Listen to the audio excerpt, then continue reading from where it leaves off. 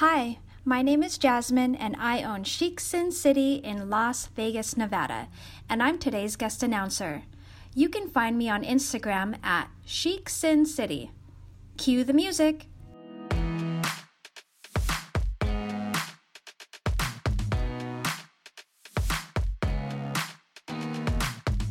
In an industry where most of us spend the majority of our time working alone in a room, we wanted to create a podcast where you can learn, be encouraged, and find a connection with other lash and beauty professionals.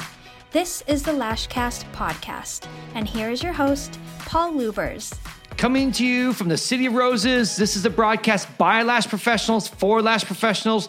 Thank you so much for tuning in today. I'm sitting in the room here while it's raining outside with Erica and Tusney. It seems like lately it's been raining a lot when we do this podcast, which makes at least Erica and I very happy. Yes, because we love rain so much. Except I wish that I was out in it. Yeah, that's true. We should do a podcast in the rain. That's Whatever. not. And we can play that music, podcast in the rain. No, mind. That's stupid. That's not a real thing. No, it's not a real thing. Oh, because we'd be electrocuted also by all of these electronics. That's true. We're safe right now. Well, anyhow, we just got done last week with ICE, or as I always like to call it, ISSE, which everyone tells me is wrong. I just like to be wrong a lot, so that's cool. And I just thought we'd maybe talk real quick before we get into today's topic, which is actually from the ICE show. And I thought we'd chat a little bit about your guys' experience, what you thought, and met any cool people, any things you saw on the floor maybe? I did not walk onto the floor once. Yeah, I mean, I didn't either. No. There was like no time. I barely, We barely survive this show every year. Yeah, I could have, but I just was, I don't know. I wasn't feeling it this year. Not feeling the love. Yeah. I mean, once you start teaching, like we had 5 classes. I just feel like we're running from one class to the next. And then if you have free time, you're just trying to eat or sleep, or in our case, still finishing keynotes, on Saturday night. No, it's just pure survival. Yeah. But if you do go, it is fun. I mean, it was neat. We had pretty full classes overall, and we met a lot of neat new people, and we hopefully that we'll see more of you in upcoming shows. We're going to be at the IBS show in Vegas, and we have other things coming this year. We'll be out on the road a little bit, so you can meet us at other locations. So anyhow, we had a great time. Hopefully you did too. If you get a chance to go to ICE next year, definitely try to make it. It's a good chance to, especially on the West Coast, Southern California, Bay Area, Phoenix, Arizona, something like that. You can drive in, hang out for a day, see a lot of product, meet a lot of cool people. Borboleta had a little cocktail party that we went to and got a demo and met some other people. And it was overall just a fun experience. It's neat networking. That's the fun part about it. And that's why you should go to trade shows, I think, is aside from seeing products, is really get a chance to network and connect with our lash professionals. The one thing that I did miss doing, and I had made a point, I said, I want to do that in the very beginning because the PBA has a really big booth, but this year they had 3 different selfie booths that they made out with lighting and hanging fruit. No, not cool fruit, backdrops. Hanging hair dryers. Oh yeah. And there was always a line. There was a never-ending line to get pictures for that because it looked so cute. So that's the only thing. I got a ton of photos of there myself. Oh, did you? Huh? Every time I disappeared, I was in the photo. I was over there, yeah, just taking selfies with all these beautiful women. It was amazing. Rascal. I wish that was true. But I will say that these shows are great because I always leave so encouraged, but also with a new, fire under my butt or whatever. Yeah. Actually, it does do that. It does think. It reignites the flame. It does. Because I know for me, we love January because in January we go to Serious Business and we go to ICE. And then in the summer we go to IBS, IECSC, and Cosmoprof, which are in June and July. So I feel like those are halfway points for us each year. So every 6 months we get a little boost. We basically just get that little kick in the butt to keep you going because you meet a lot of people, you talk about ideas, or people sharing what they're doing, you get excited and you push each other. So it's fun to have that type of connection. So it's good to do at least a couple of these a year. It is cool. And then the fun part is seeing everybody from, Serious Business just last week. Oh my gosh, how you doing, Gail? I saw Gail Fulbright. They had a salon and they were on the cover and, Yeah, no, it is fun. Really cool. And it gives you something to aim forward to, look forward to break the routine. Because really, if we're in the room every day just doing lashes, that can over time get a little dry. So it's fun to have these little breaks where you can do something outside of that realm and meet people and also share that burden. I mean, I don't know how many people DM us now, or even I meet them personally, like, oh my gosh, you guys, all the things you talk about are so true, my struggles, that's so real. So it's really neat to be able to have that kind of chance to build each other up and support each other. So it's really cool. So anyhow, that said, if you can, our next show we're going to be at will be at IBS, but we have another thing coming in April that we're real close to announcing. And when we do, we'll be very, very big on putting it out everywhere. Should be a great chance for you to come and hang out with us. A couple announcements. If you are looking for training, we still have that up on here. You can go to our Instagram, Lashcast, and in the bio, you can click on it, and that'll take you to our Lash Bootcamp. We are still accepting guest announcers for future episodes. So if you want to submit that script is in, I think, almost every one of our information or notes on each episode. So you go in there and you'll see the guest announcer information. You can just record that. That's what you heard before this episode. We're open to anyone. We have some people that we asked personally to do it, but we've also had people just submitted their stuff who listened to our episode. And the idea is for our listeners, really. We really want the listeners to do that. It's something kind of cool way for us to connect with you and for you to promote yourself to our community. Also, we have our Facebook group, so don't forget to join Integrity Lash Bootcamp, where we put up information, share stuff that we learn here. And lastly, if you promote our Instagram page, we give out a $25 gift card from Amazon every couple weeks. So keep posting away, and we'll just randomly select and pick someone to win that.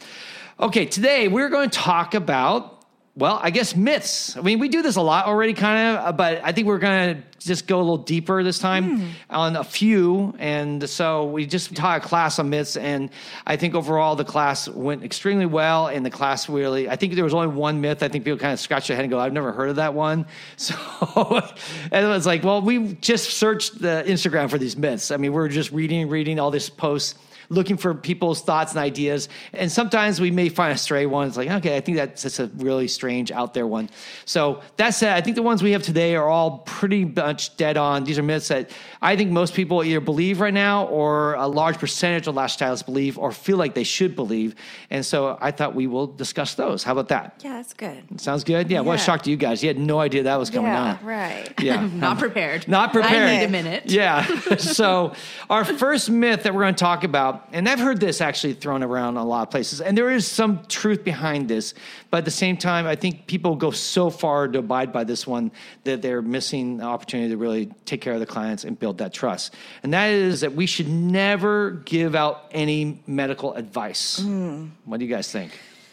Well, there's definitely a balance to it, because of course, we're not doctors. We can't prescribe. We can't diagnose. But I think we've seen it taken to an extreme in some areas that really, at the end of the day, do a disservice to our clients. So I think so. Yeah. On some websites out there, I'm not going to name anybody because I think everybody's goal is to help. Yeah, no one's doing this to be malicious. But, I think it's a misguided attempt, because this one I think can hurt us.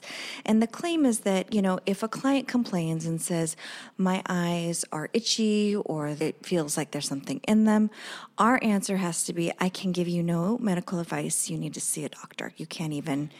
And that is something that I don't think would go over very well with our clients. We have a duty to inform them of the risks, and we have a duty to inform them of the likely things that they are to encounter or we have encountered, and to explain how those things can be treated. The trouble is that, like you said, we're not doctors, and we aren't to give a diagnosis. We aren't to say, you have conjunctivitis. You have contact dermatitis, even if they're presenting with contact dermatitis symptoms. What we say is, it appears you have contact dermatitis. It is not a definitive diagnosis, so it appears this way. Or it appears that your eyes are red. It appears that we may have breached the waterline. If that's the case, this is what the doctor is going to tell you. So let's just take those two examples. They're the most common things that you'll probably run into. They're most common things that we've run into before. The client calls you and says, my eyes are red and glassy and they sting, they burn really bad, and they're swollen. And, we both know, or we all know, that sometimes clients, in trying to explain something, describe it incorrectly. So they might say, there's discharge coming from my eyes. And when we think discharge, we're thinking yellow pus, Pink eye. pink eye, something like that. But when they're talking about even just like a glassiness. So it's really important to say, oh, I'm so sorry you're going through that. Can you send me a picture so that I know what's going on here, right? Yeah. Mm-hmm. When they send you the picture and you're looking at it, so they've got the red eyes and it looks like you've breached the waterline. It does not look like the lid is swollen. It doesn't look like contact dermatitis. So what we'd say in this case, it looks like we've breached the waterline. Okay, so what happens when that, in order to get that is the pad can move up, it can irritate the eye a little bit like that and cause some redness. And this is where you usually then go, let me prescribe you some antibiotics. That's right. You have this, and let me, come in and get treated by me. No, that's not what you say. Okay, you say, just checking. If that's the case, and we've had a couple of people have this before, and you go to the doctor is going to tell you to use a lubricating eye drop, not to use Visine, for a couple of days. Although if you have to, because you're getting your portraits taken or something like that, then go ahead and do it. But it's going to cause some dryness. And then Visine will? Yes, get the red out Visine. Sometimes Visine makes other products like a lube, but anything that's specifically a vasoconstrictor. I love that word, vasoconstrictor. Yeah, it makes you sound really smart, right? I'm going to attack you with my vasoconstrictor. It will dry out the eye, right? It will actually makes it more irritable, and lots of times clients are trying to self-diagnose and try to figure it out, and they'll use something like that, but it really does actually add to the dryness and the sensitivity. So we tell people right out the gate, don't use that if we see any redness in the eye before they leave the salon. You might get sued by Visine now for knocking their product, by the way. They're going to be like, our stock dropped after Lash Cast said, do not use Visine when your eyes are red. I wish we had that kind of reach, but we're getting there. Any company that says, get the redness out. Yeah. Okay, that's right. Generic Visine. Exactly. There you go. So you're going to tell them you can use a warm compress to help, get blood flow to the area. You might see that it gets a little bit redder before that it gets better, but it's not something the doctor's going to say that's going to have any long-lasting issues with your vision, if that's what it is. If you're comfortable with that, you can follow that treatment or you can go see a doctor. That's why we always recommend working with a doctor so that you can get this information from the horse's mouth, so to speak, and have more confidence in referring. But that's how you'd handle that situation. So you would say that if that's what it is, this is how it's handled, and this is, what you can expect from it. Ask yourself, is that more comforting than I can't tell you what that is, go see a doctor? Like if you get a facial or something like that. My last day at that location. And you're experiencing some peeling or some redness, which could be very normal after a beauty procedure, and they just said, I don't know, go see a doctor. It's not super friendly. I was just going to bring that comparison up because our treatment rooms are very similar to facial rooms, and they're not doctors, like we're not doctors, but an esthetician would never tell you, I'm sorry that your skin is peeling. I don't have anything to help you. Go see your doctor.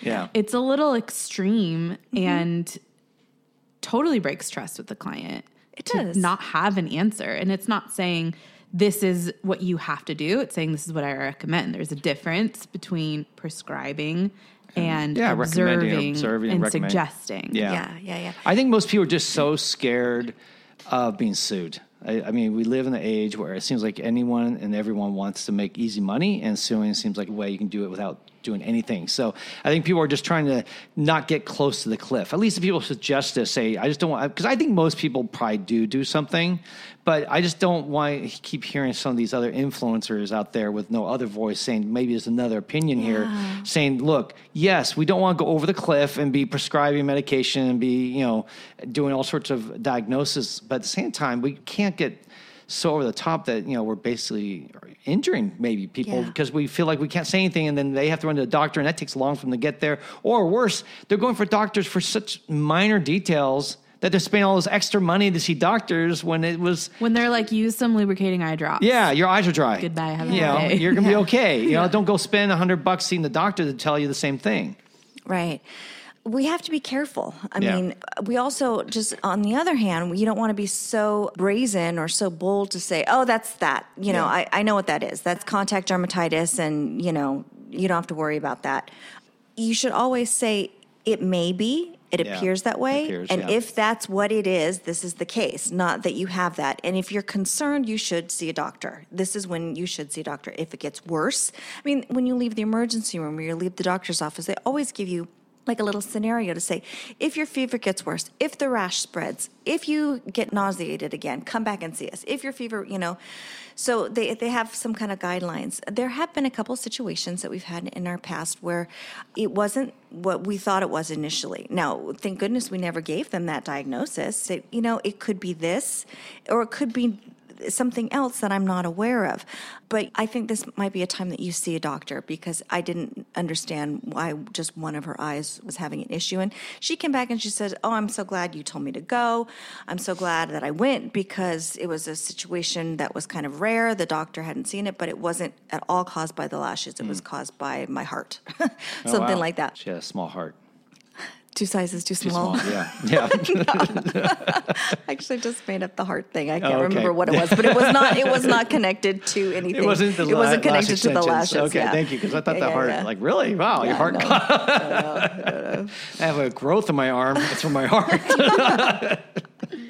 Everything's connected, actually. Yes, Truly. that's right. Yes. It is. Yes, it is. All right. So anyhow, I think one last thing I was going to say is that the front desk, what we teach our front desk to do, so in case you have a front desk, I just want to share this. They'll call in, they'll say, hey, my eyes are red, or they're itchy or puffy. Usually those are the 2 biggest ones. And we will tell our staff, please send us a photo right away. That way we usually get to Tusney or another team member, like if Erica's around, Christina, and say, can you take a look at the photo and just confirm what you think? We're not diagnosing. We're just going to say, from the symptoms that we see, this appears, this is what's going on. So especially with the contact dermatitis, we'll look and goes, yes, we'll get back to them and say, we just looked at the photo. Thanks for saying it appears that you have contact dermatitis. What I suggest you do is, and you listen to episode 6, and we go through that whole spiel. And then we still, at the end, still say, but if you really want to, you can go see a doctor and tell them this and da-da-da-da. And we give them the recommendation of what we would do. We don't diagnose, but at the same time, the front desk is trying to calm them, because they're coming to you looking for someone to abate their fears, because they're scared. They're possibly scared that something, they're going to go blind. I mean, I don't know how many people have thought, what if I'm going blind?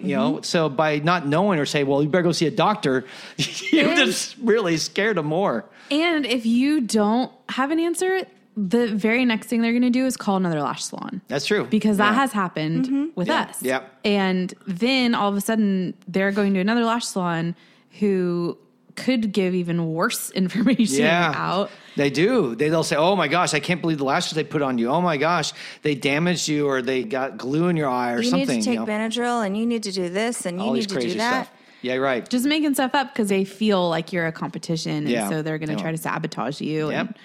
That's very sad. By the way, don't do that. If you do that, we don't do that to other salons. Yeah. I've seen more and more people posting that, hey, let's not bash each other. That. That sucks, let's protect each other. The goal is to build the industry up, not tear it down. And I think when we bash each other, we're actually losing clients as a whole for all of us. Yeah. So, side note on that one. Let me say one more thing about the medical advice. There are situations where, like, somebody will call 2 weeks after they've had lashes, and they'll say, my eye is really red and itchy.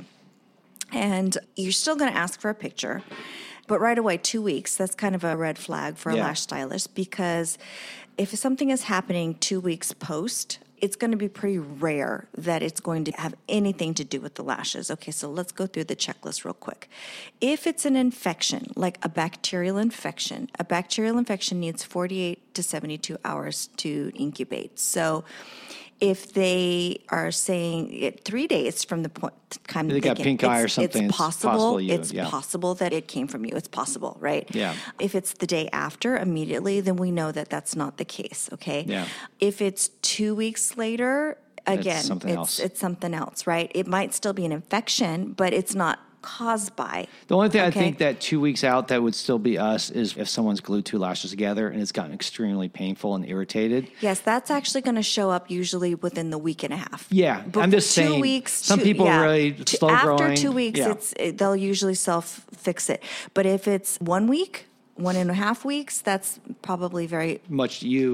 Kept 2 lashes glued together, and that's causing, because the eye will get irritated. It'll get red and sore around the area too. Actually, a note on connections I just thought of is some of the advice we've heard about not giving any medical advice and the reasons behind it is they say it's irresponsible if your client is having any discomfort or irritation of any kind to tell them what to do. Mm-hmm. That's like what we've seen said about this. That's almost verbatim. Mm-hmm. Yeah.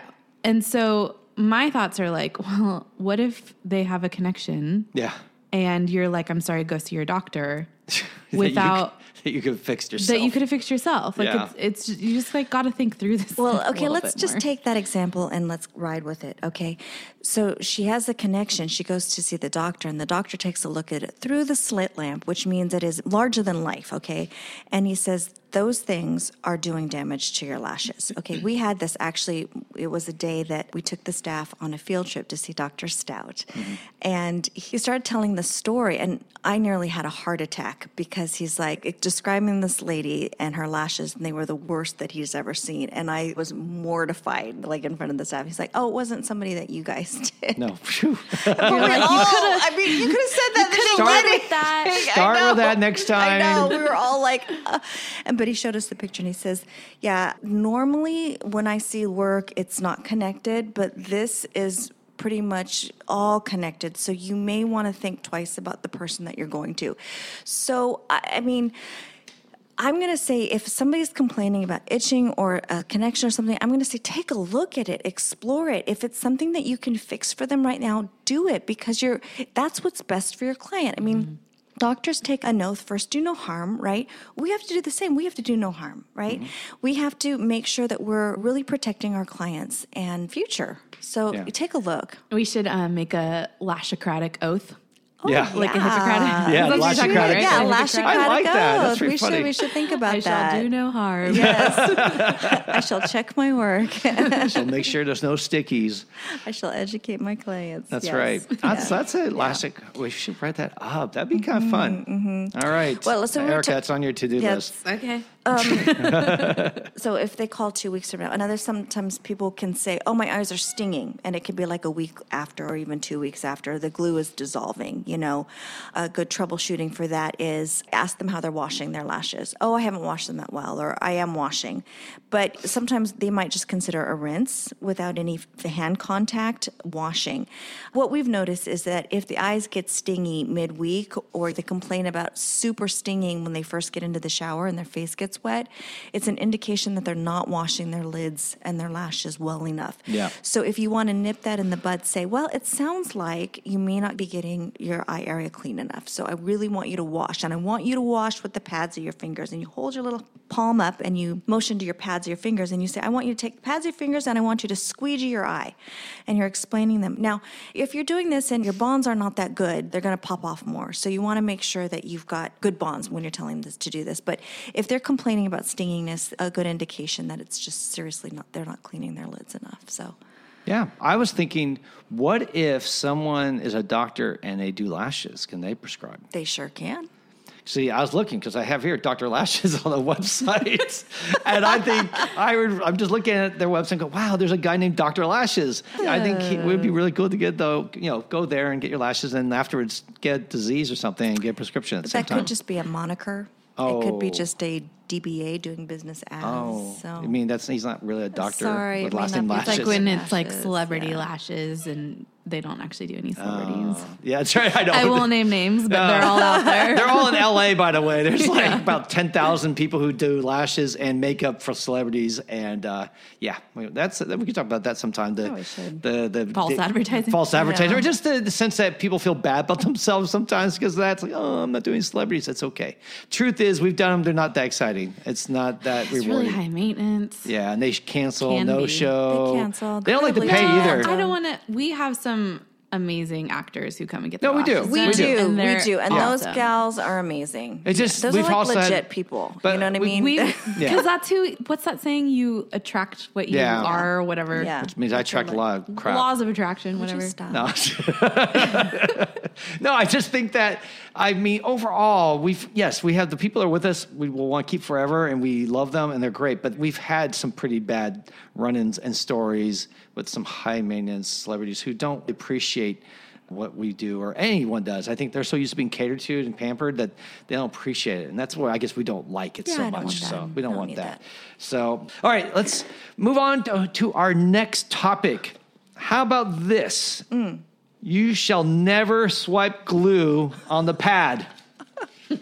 I know. Turning these into like creeds. Yeah, these are creeds, yeah. Because what you see, let me just set it up and then let you guys respond, is I think everyone's seen the videos out there where people take like a bottle of glue and they squeeze the heck out of it, pour it all over cotton, and then eventually... Of course the cotton starts smoking. Yeah, it starts smoking. Globs of glue on it, yes. You're already making the point, I think. I know. But it's like...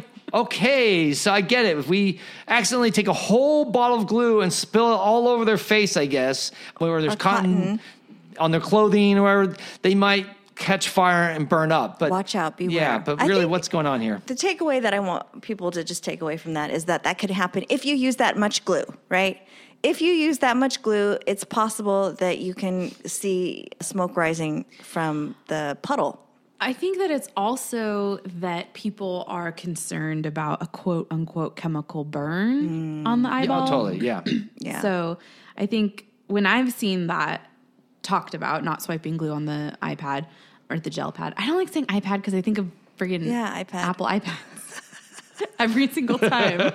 So gel pad, I've seen in the context of because the fumes are too much because it'll irritate the eye will start watering, it'll cause a chemical burn. Yeah. I just think there's misinformation about that. I think there's misinformation too. And if you're using that much adhesive in those kind of quantities, I mean, let's say we're actually literally working with a drop, which is like maybe, I don't know, like 20 mils. I'm estimating. One drop when you put on the... Yeah, okay. If we're actually using that quantity, with doing lashes, we should really be concerned. But we're not. We're not dealing with that much. It's like taking Elmer's glue across the lid and just laying it all the way across the top of your lid and then dropping lashes on as fast as you can. Our tweezers, first of all, won't hold that drop unless it's, being fed from a source up above, right?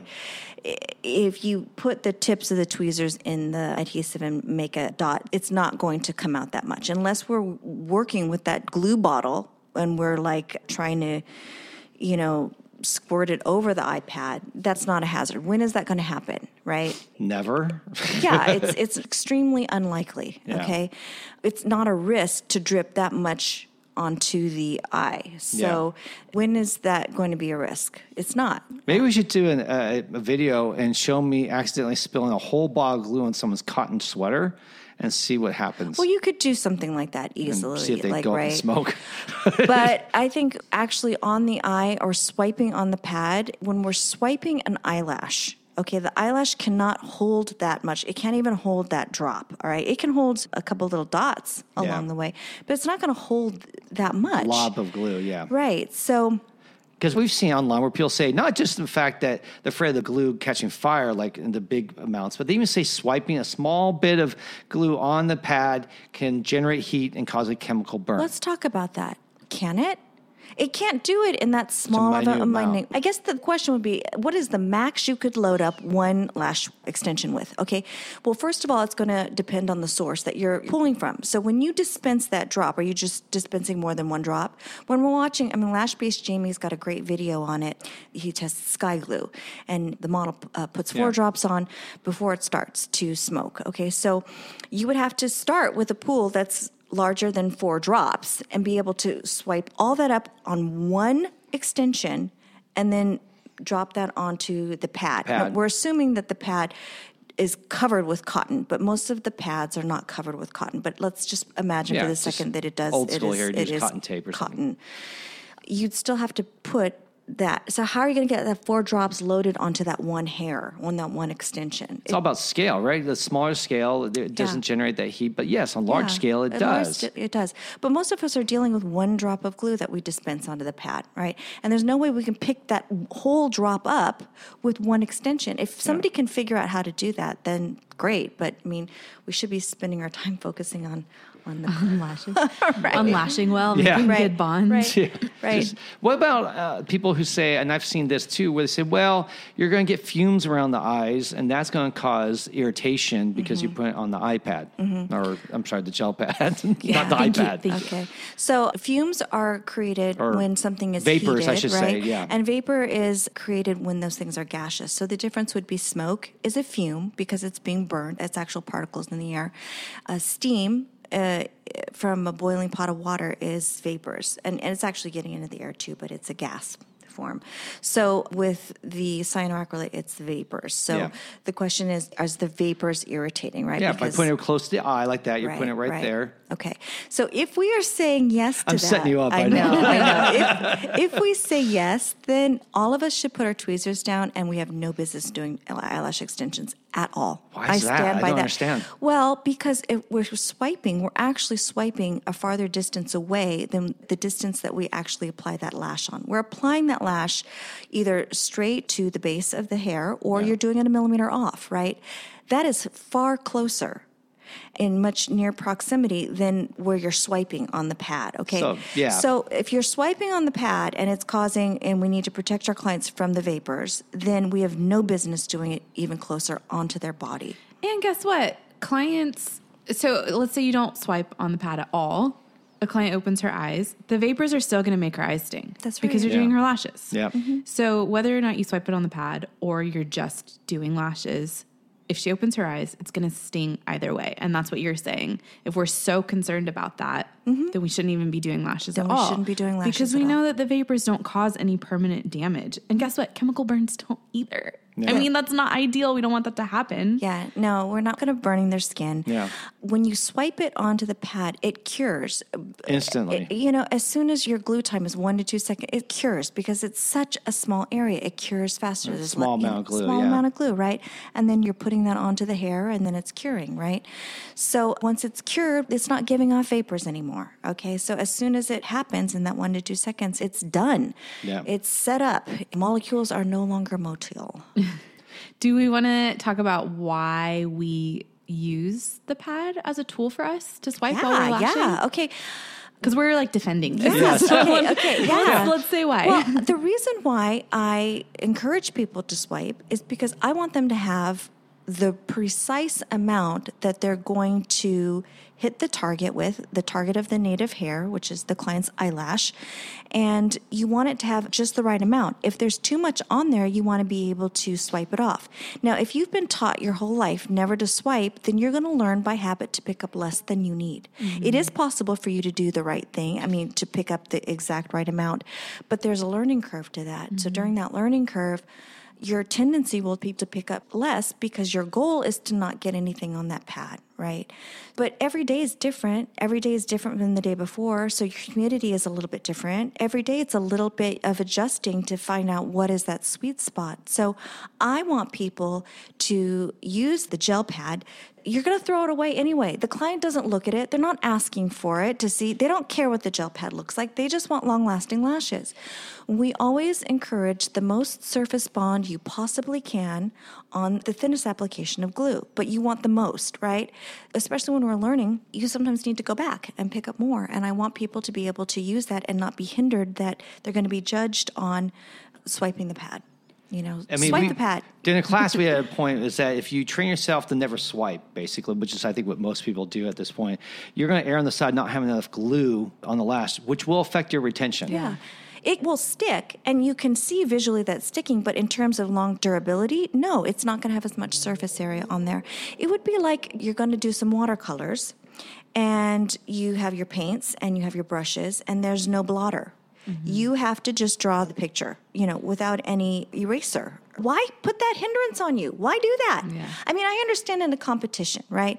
A competition, it's partially for the Aesthetic. And Yeah. they want a clean pad, right? Okay. And it's not for durability, whatever. If you're doing competition, you can be in charge of whatever rules you want. So I can understand that.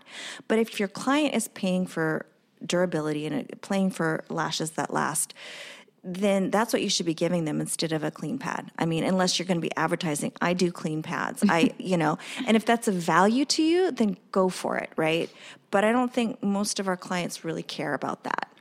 I think I'm going to use anecdotal evidence, which we generally don't like to use, but I think in this case it's pretty powerful. I forget how many people we've seen since 2006. I think it's well over 20,000 people have come to our salon over the years. And in our 13 plus years of being a salon, we've never once had a chemical burn on the face from swiping the pad. No, or the eyes. Let me tell you, it is not for lack of trying. Yeah. I'm just kidding. No, one of my very first, I think it was maybe the first episode we ever did, I told a horror story about we glob glue in the forehead. Obama.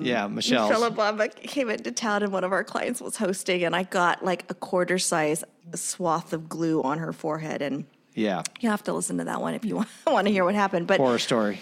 And I did get a lot of adhesive on the corner of somebody's eye, and but it didn't cause a burn, thank goodness. Cool. We have so many that we could go over. I'm going to save the next one for, I think, a full episode, because I think that one is a big one. So what is it? Can we tweet? We want to talk. Yeah, patch testing. I think that one we should really talk about in depth sometime, because I think patch testing, again, is something completely misunderstood, and how it works and when you should do it and all that stuff.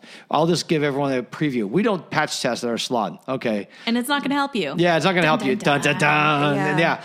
Okay, so now you can send all your hate mail and DMs to Erica. And she's at Erica or Integrity Lash, whatever it is. No. I'm not going to tell you what it really is. Yeah, whatever email is. No, actually, though, you should send questions. Yeah. If you're listening to this. Definitely send questions. DM us. We'll go into that. I think I'll save that for an episode, or maybe a little bit more, because we're running short on time. I don't want to cut that one off, because it's a good one. Let's talk about this. And we kind of hinted this earlier. I joked about it, but we talked about Benadryl. There's a lot of people trying to take Benadryl to deal with allergies. And if you haven't already listened to episode 6, go back to listen to that and you'll get the full answer. But real quickly, in a short, what do you guys think about Benadryl to help you prevent the allergy? I just would like to say, if you are thinking that Benadryl is going to cure your allergy, I mean, you might as well just take vitamins. Like, it doesn't do anything. Flintstone chewables or whatever out there? Yeah. No, it's like, I said this in class, it's like putting out a house fire with a squirt gun. Yeah. Okay. Yeah. That's how effective it is, right? Yeah. So the water in the squirt gun will affect the flames that it comes into contact with, but the house will still burn down. The house will still burn down, right? Mm-hmm. So it's an antihistamine, and it is not effective for contact dermatitis, and that's what's going on. And so I'm not saying that it's not going to have an effect on the histamines that are happening in the body, but it's not enough to make a dent in the contact dermatitis that's happening on the eyes. Yeah. So by saying that, you're potentially opening a client to, it's not effective. It's not going to be effective. So you're doing nothing to really help her. And if anything, it's like you're harming your credibility if you say just take Benadryl or just take a Claritin. Right. Because if they are truly allergic, if they're one of the 5% that's truly allergic to the cyanoacrylate, they're going to get no benefit from that. And then you lose credibility. And then you lose a client, because they tried a couple times and they finally go, forget it. I'm tired of my eyes being puffy. I'll just quit doing lashes, or they'll go look for a sensitive glue. Mm-hmm. Yeah, which is also another thing. Don't do that either. A sensitive glue is still going to cause a reaction. Yeah. The lashes won't last as long. They'll still have to come back. Which is why I don't know if it's hard to find sensitive glues now. There are a lot of salons the manufacturers just dropped it. Doesn't really help anyone, so they realized, no, well, don't do it. So Benadryl, not a good idea. Doesn't really help you in any way. It's like you said, bring a squirt gun to a house fire. So, all right, let's do a few quickies here. These ones are going to be more, I guess I'll probably share my thoughts on these, so I get to talk now. You guys can listen to me sound profound. And that is the first one. If I'm a good lash stylist, I should be making 100K, or I should be making 6 digits. And here's my thought. I'll just tell you this, because I just saw this recently. Someone posted another one of these graphs online, and they said infographics where they just say, hey, if you do 5 people a day at this amount and you work 52 weeks out of the year, you'll make 6 digits. And it's a little bit, I think it's a bait and switch in some ways, because they're not really telling you what's really going on. First, not including expenses. They never say, oh, by the way, you get to do everything free. This whole idea of when you work in a suite, they tell you, you get to keep all your money. Yes, you do. And you get to pay rent and insurance and higher taxes and all the back bar and and go through the list of things that you have to do. So, well, can I just say, when somebody says you're going to make $100,000 a year, all you have to do is 5 fills at $75 a day. But it's half of the equation, because the other part of the equation is, well, what are your costs? Yeah. What do you need to, it doesn't answer that. You could do 5 people a day and still be losing money if you don't know what your costs are. Yeah. Let's say your rent's really high. Let's say you're buying gold lashes and you're buying the most expensive glue from like Sugar Lash or Borboleta with like $120 bottles, and everything's expensive because you just think you're making bank. And then you find out at the end of the year, like, wow, I did $105,000 in business. And I only made $40,000 in my pocket because all my expenses were so high and I just didn't pay attention to my costs. So it's really important if you're going to run your business to understand what your costs per hour are. I'm not going to go into that now. That's something we'll be teaching down the road. But cost per hour is very important because that's really how you decide what you're going to charge per hour. Because if your cost per hour, let's just say, are $80 an hour and you're charging $70 an hour, it doesn't take a genius to realize you're losing $10 every hour you work. So this whole idea of making 100K, yes, I think everyone's dream is make 100K. That's awesome. I hope that. Not in LA. You have to make like 200K. Yeah, you make 200K. Just, equate what you're making like in Utah. Utah, they got made. They make 100K, and they're literally making like 200,000 compared to here.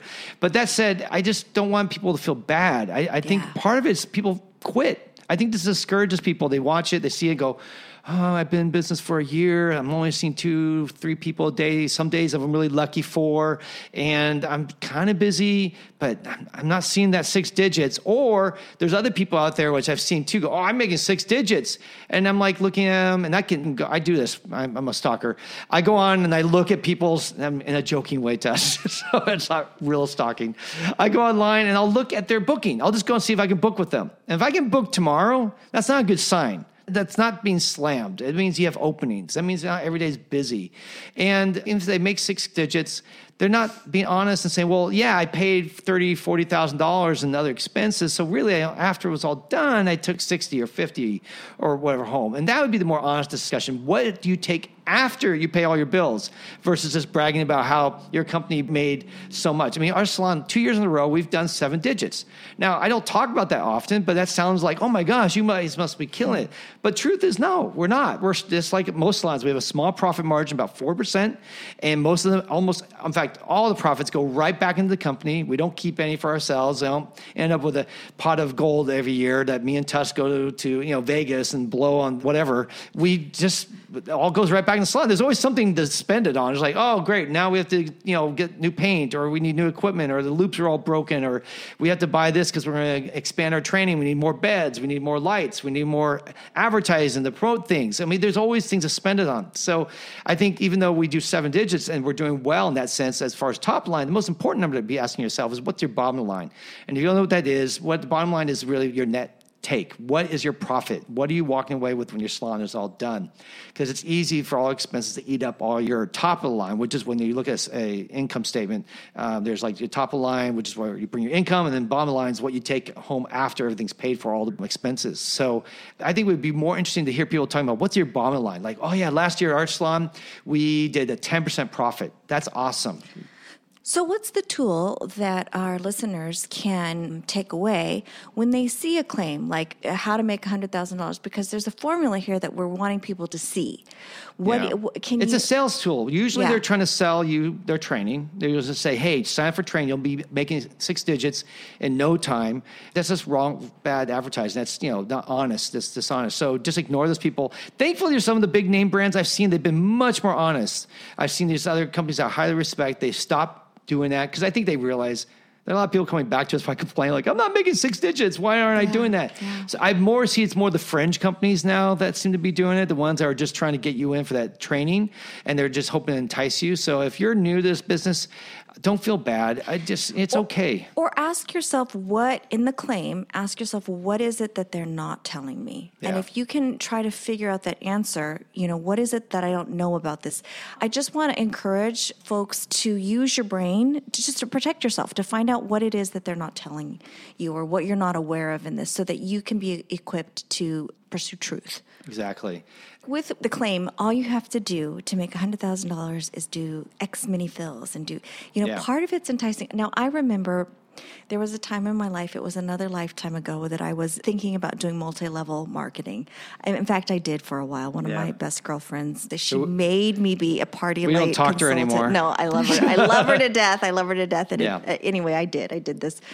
Party Light, which is a multi-level candle sales. colonial Try that candle one. of Cape Cod. No, I love it. I love it. I mean, they hook, line, and sinker. They have their great products. well. No, They but they know how to sell. they know how to sell the dream. The dream, okay. and to Yeah. get you to be a consultant. Right. Like they can. Yeah. Oh, all they had to do for me was say, all you need to do is get 5 friends to sign up and do this, and you get 2 extra ones, and then one day you're going to have the pink card too. And I'm like, I too can do that, right? And it seems so tangible. It seems like that's all I have to do.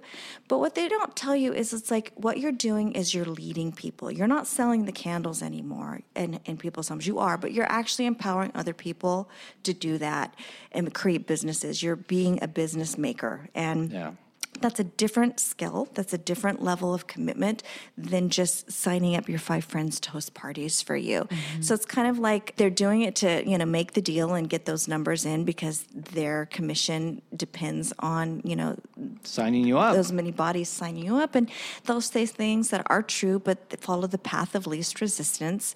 And in the same way, I mean, people will do that with lashes too, right? Yeah.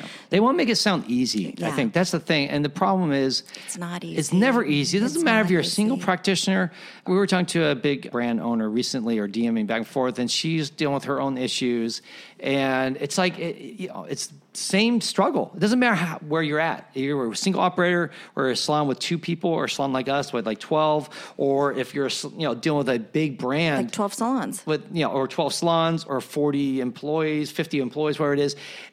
All along that way, it's always going to be a struggle. It's always going to be hard. There's never a path where you show up to work and the birds are singing and it's like Disneyland and everyone's all happy and everything's perfect. It's always going to be a struggle. So let's not try to paint this picture that, hey, you just get the certificate and in 6 weeks you'll be making $100K a year and everyone will be so happy and there will never be a struggle. It's just a big lie. That's the tool. If the advertising is like really good Too and you're good, like, but true. that's it, that's all I have to do, that's Yeah. your warning, that's your red flag, that's something you need to do some extra homework because you're about to be suckered. Yeah, I mean, when people contact me with training, I turn down people right now who want to learn lashes. I'm like, I'm sorry, we don't train beginners. And then I also tell people like, hey, if you really want to learn lashes with us, the 5 days is the best way to go. I know that means less people want to sign up because guess what? 5 days is a big commitment, and a lot of people don't have the kind of time. But I'm like, if you really want to get grounded, 2 days can be good. If you've been doing lashes for a long time, 2 days you get in and out, you're going to walk away with at least the basic understanding, and then you've got to practice.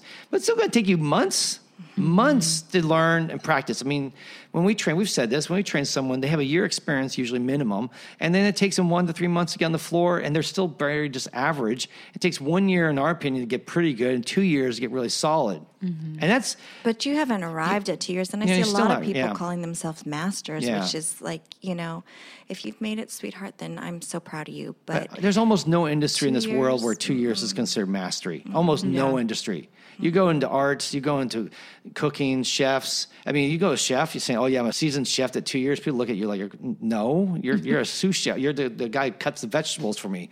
Or if you go into any sort of industry, like engineering, software, most of these places, it's very rare to see someone rise to the top in that short period I'm of time. not trying to steal anybody's thunder or rain on anybody's parade. That's not what I'm doing. What I want people to do is reach for something that's actually beyond their reach. And the hard part is that when you're kind of beginning, you don't know what you don't know, and I want people to be rounded, and I don't know. I just want to save you from the pain of realizing that you're not where you think you are. There's nothing wrong with being realistic and and also understanding there's nothing wrong with you if it's taking longer. No. Patience is one of the most important virtues you can have when building a business. And if you're not patient, you're going to quit. And I bet a lot of people do quit this industry because they were sold on this. They take the training, and then 6 weeks later, like, what happened? I get 1 new client a week. When's that 3 new clients a day going to start happening? How's that going to happen in a week? I can't imagine 3 new clients 5 days in a row. That's impossible to get those type of numbers. Do they really say in 6 weeks you can make? No, they just say that, take our class and you can make 6 digits. They don't say 6 weeks. But the idea is that you take this class and you're going to walk out with training and be able to start charging. I just told someone recently, like yesterday, she DM'd me like, well, I want to take the class and when can I start charging? And I said, oh, maybe in 3 months. I said, you're going to practice afterwards. I recommended her to like a couple other companies, a big name company, said, look, we don't teach beginners. Go take one of their classes, but don't expect that the next day you're going to be charging. And she was like, ready to go. Well, I'll take the class and I'll start charging next week. It's kind of like saying to people, all you have to do is pass the California bar and you can be an attorney. Yeah, make $1 million a year next year. You can. You can take a class, but still you're going to have to go to law school to be able to understand the context, to take the class. I mean, it's true. All you have to do is pass the test. Yeah, you don't have to go to the school to get past the bar. You can do it on your own. Yeah, but it's one of the hardest in the country. Yeah. I think that it's great to have goals. And Exactly. if that's your dream, then work hard at it. Take as many trainings as you can. You know, maybe one day, a long time down the road, you start training other people because you'll make money doing that. Yeah. And I always like to say that a realistic benchmark for what lash artists make if you're really busy is kind of like a nurse's salary. Honestly, it's pretty comparable. Yeah, it is. And, you know, maybe a little less stressful. Yeah. And then you put less pressure on yourself. Not that we want you to aim low, but at the same time, realize this is how realistic expectation. I mean, Glad Lash, a company that's here local in LA, did a survey 2-3 years ago that I found very useful. They surveyed a bunch of lash stylists, asked them about their income. Now, again, I don't know if they asked about what their gross was or their net, but they just said, what do you make a year? So we're going to just give them the benefit of the doubt and say that they were talking about take-home pay. Part of me still thinks it's not, but I'll just say it was. Only 2% of the people surveyed made more than 6 digits. 2%. That means out of 100 people, only 2 made 6 digits.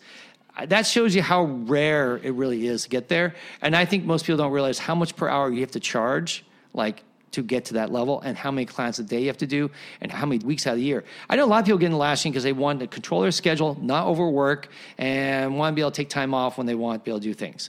So if that's your plan, don't plan on making 6 digits, because if you're planning to take 4 weeks off a year and you're planning to basically work, maybe 6 hours a day max, so you can be home for your kids in the afternoon, and you want to really work maybe just 3 days a week, so you can be with your family, which is all great. I mean, these are trade-offs, so just don't beat yourself up and you're like, damn, I'm not making $100,000 a year. Yeah, because you're not working, enough hours and charging enough per hour to make that kind of real money, and then you haven't even paid your dues and taken the time to build up your clientele. So, anyhow. I think those people are also the unicorns. That 2%, that 2 out of 100 is like, they could do any industry, and because they have the work ethic and the grit and I don't even know what. Yeah. Like, they could literally do anything and be making as much money as they want to be making. Yeah.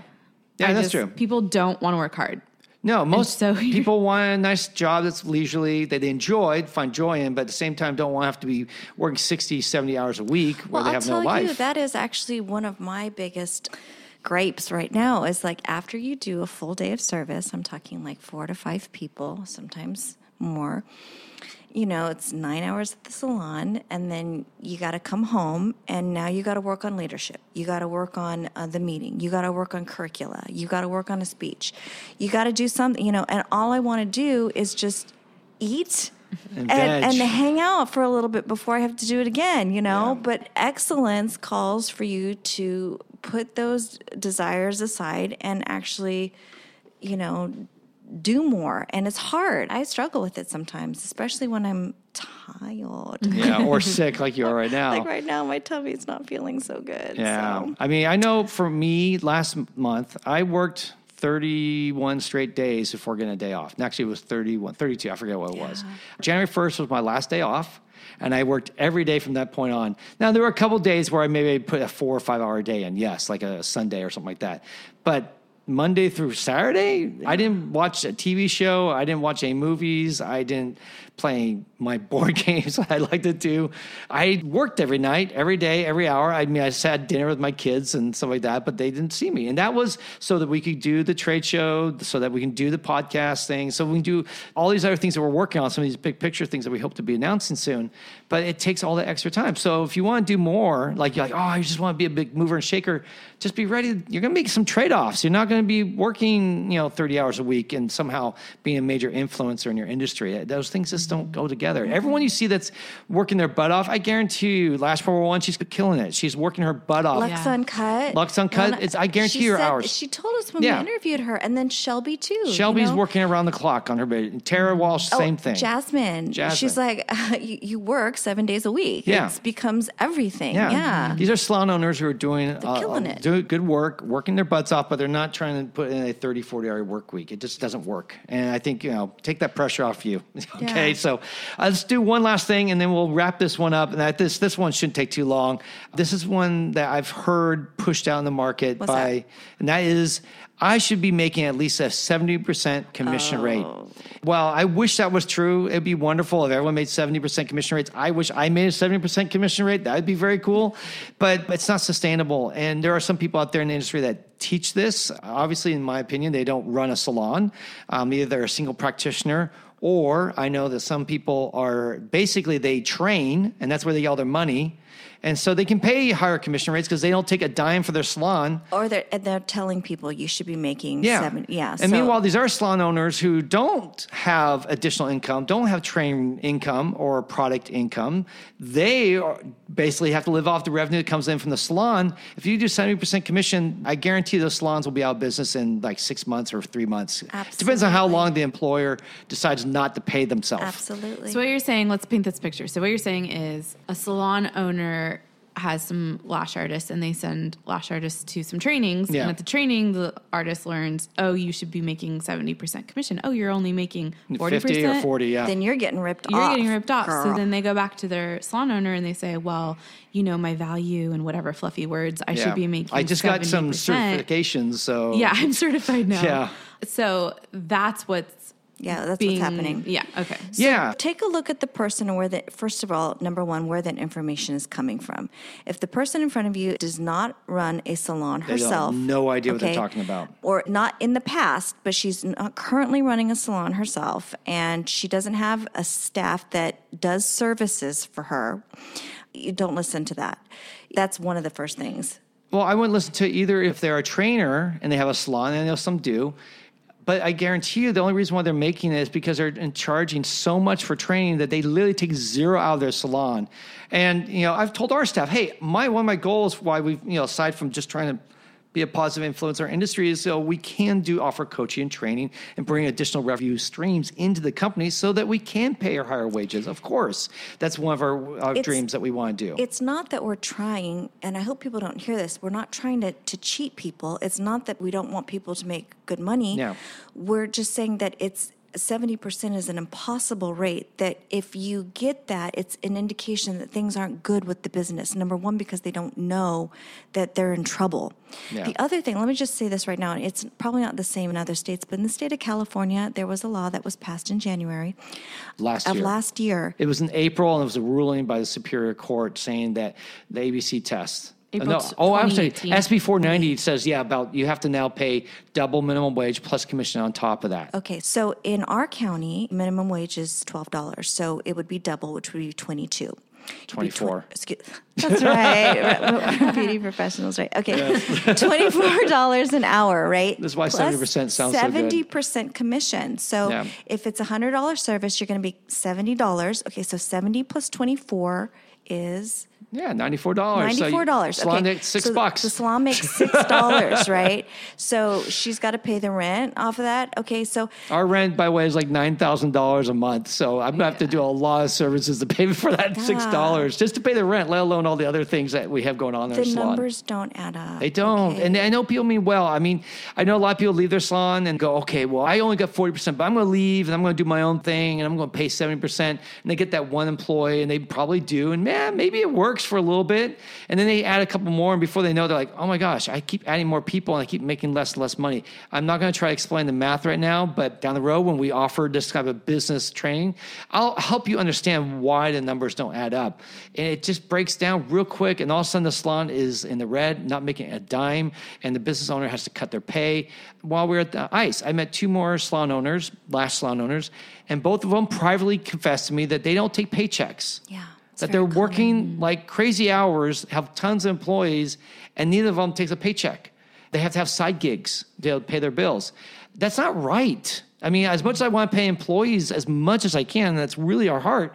At the same time, I don't think the employers should be like not making any money. I mean, no one got into this business to do that. And once the employees leave, they're going to find out themselves. They're going to turn around, open up a place, and then they too are not going to be making as much money as they thought because they try to copy or pay even more than the salon they were at because they thought, well, they didn't pay me enough. They took so much. I'm more generous than them. And then they find themselves in the same problem, and they don't understand why it's not working. So we just want to change the dialogue. We really feel like team-based pay is the best way to go. Mm-hmm. It's where you can control your payroll. It's also where you can allow to pay your best superstars because they get continuing to go up in the company, get higher pay, and someone who's maybe lagging won't get that raise. When you do team-based pay and you're managing your budget correctly, you can also offer benefits. Yeah. Vacation pay, health care. Yeah.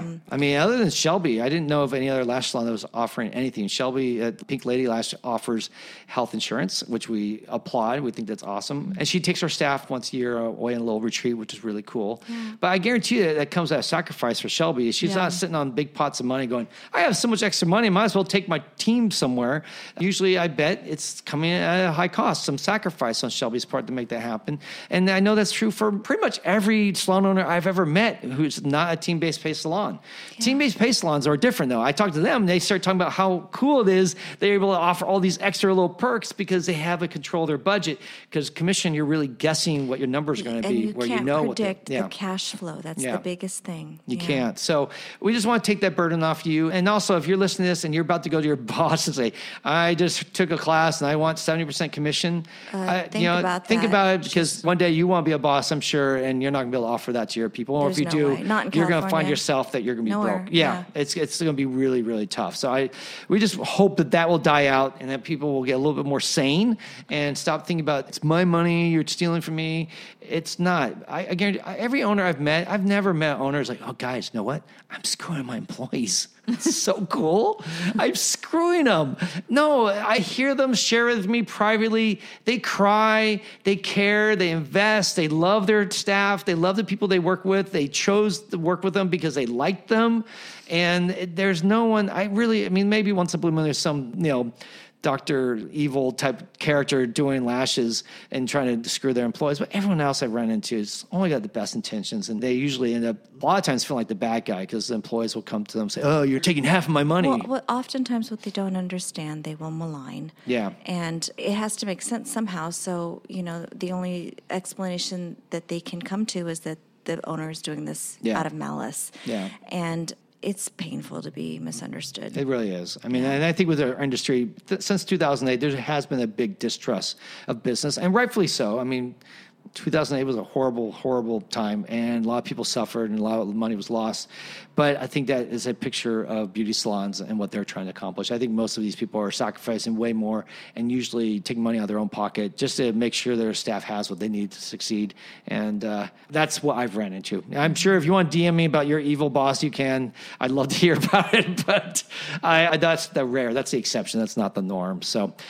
All right, well, that, I think, ends up it was a pretty long episode. So we got a lot, 4 myths in. We had like 37, I think, when we wrote these all out. So we definitely have a lot more to go. We may come back around and do this another time. But otherwise, thank you guys so much for chiming in with your expertise. Mm-hmm. Anytime. All right. We'd love to continue this discussion online via social media. Please follow us on Instagram @IntegrityLash and @LashCast Podcast. If you have any questions, suggestions, or feedback, please DM us at LashCast Podcast. Please subscribe and review and share our podcast. That's how we get the word out. On behalf of our engineer, Britton, my lash experts, Erica and Tusney, I want to thank you for taking some time to listen. Keep on lashing, and remember, you have a friend in the lash industry.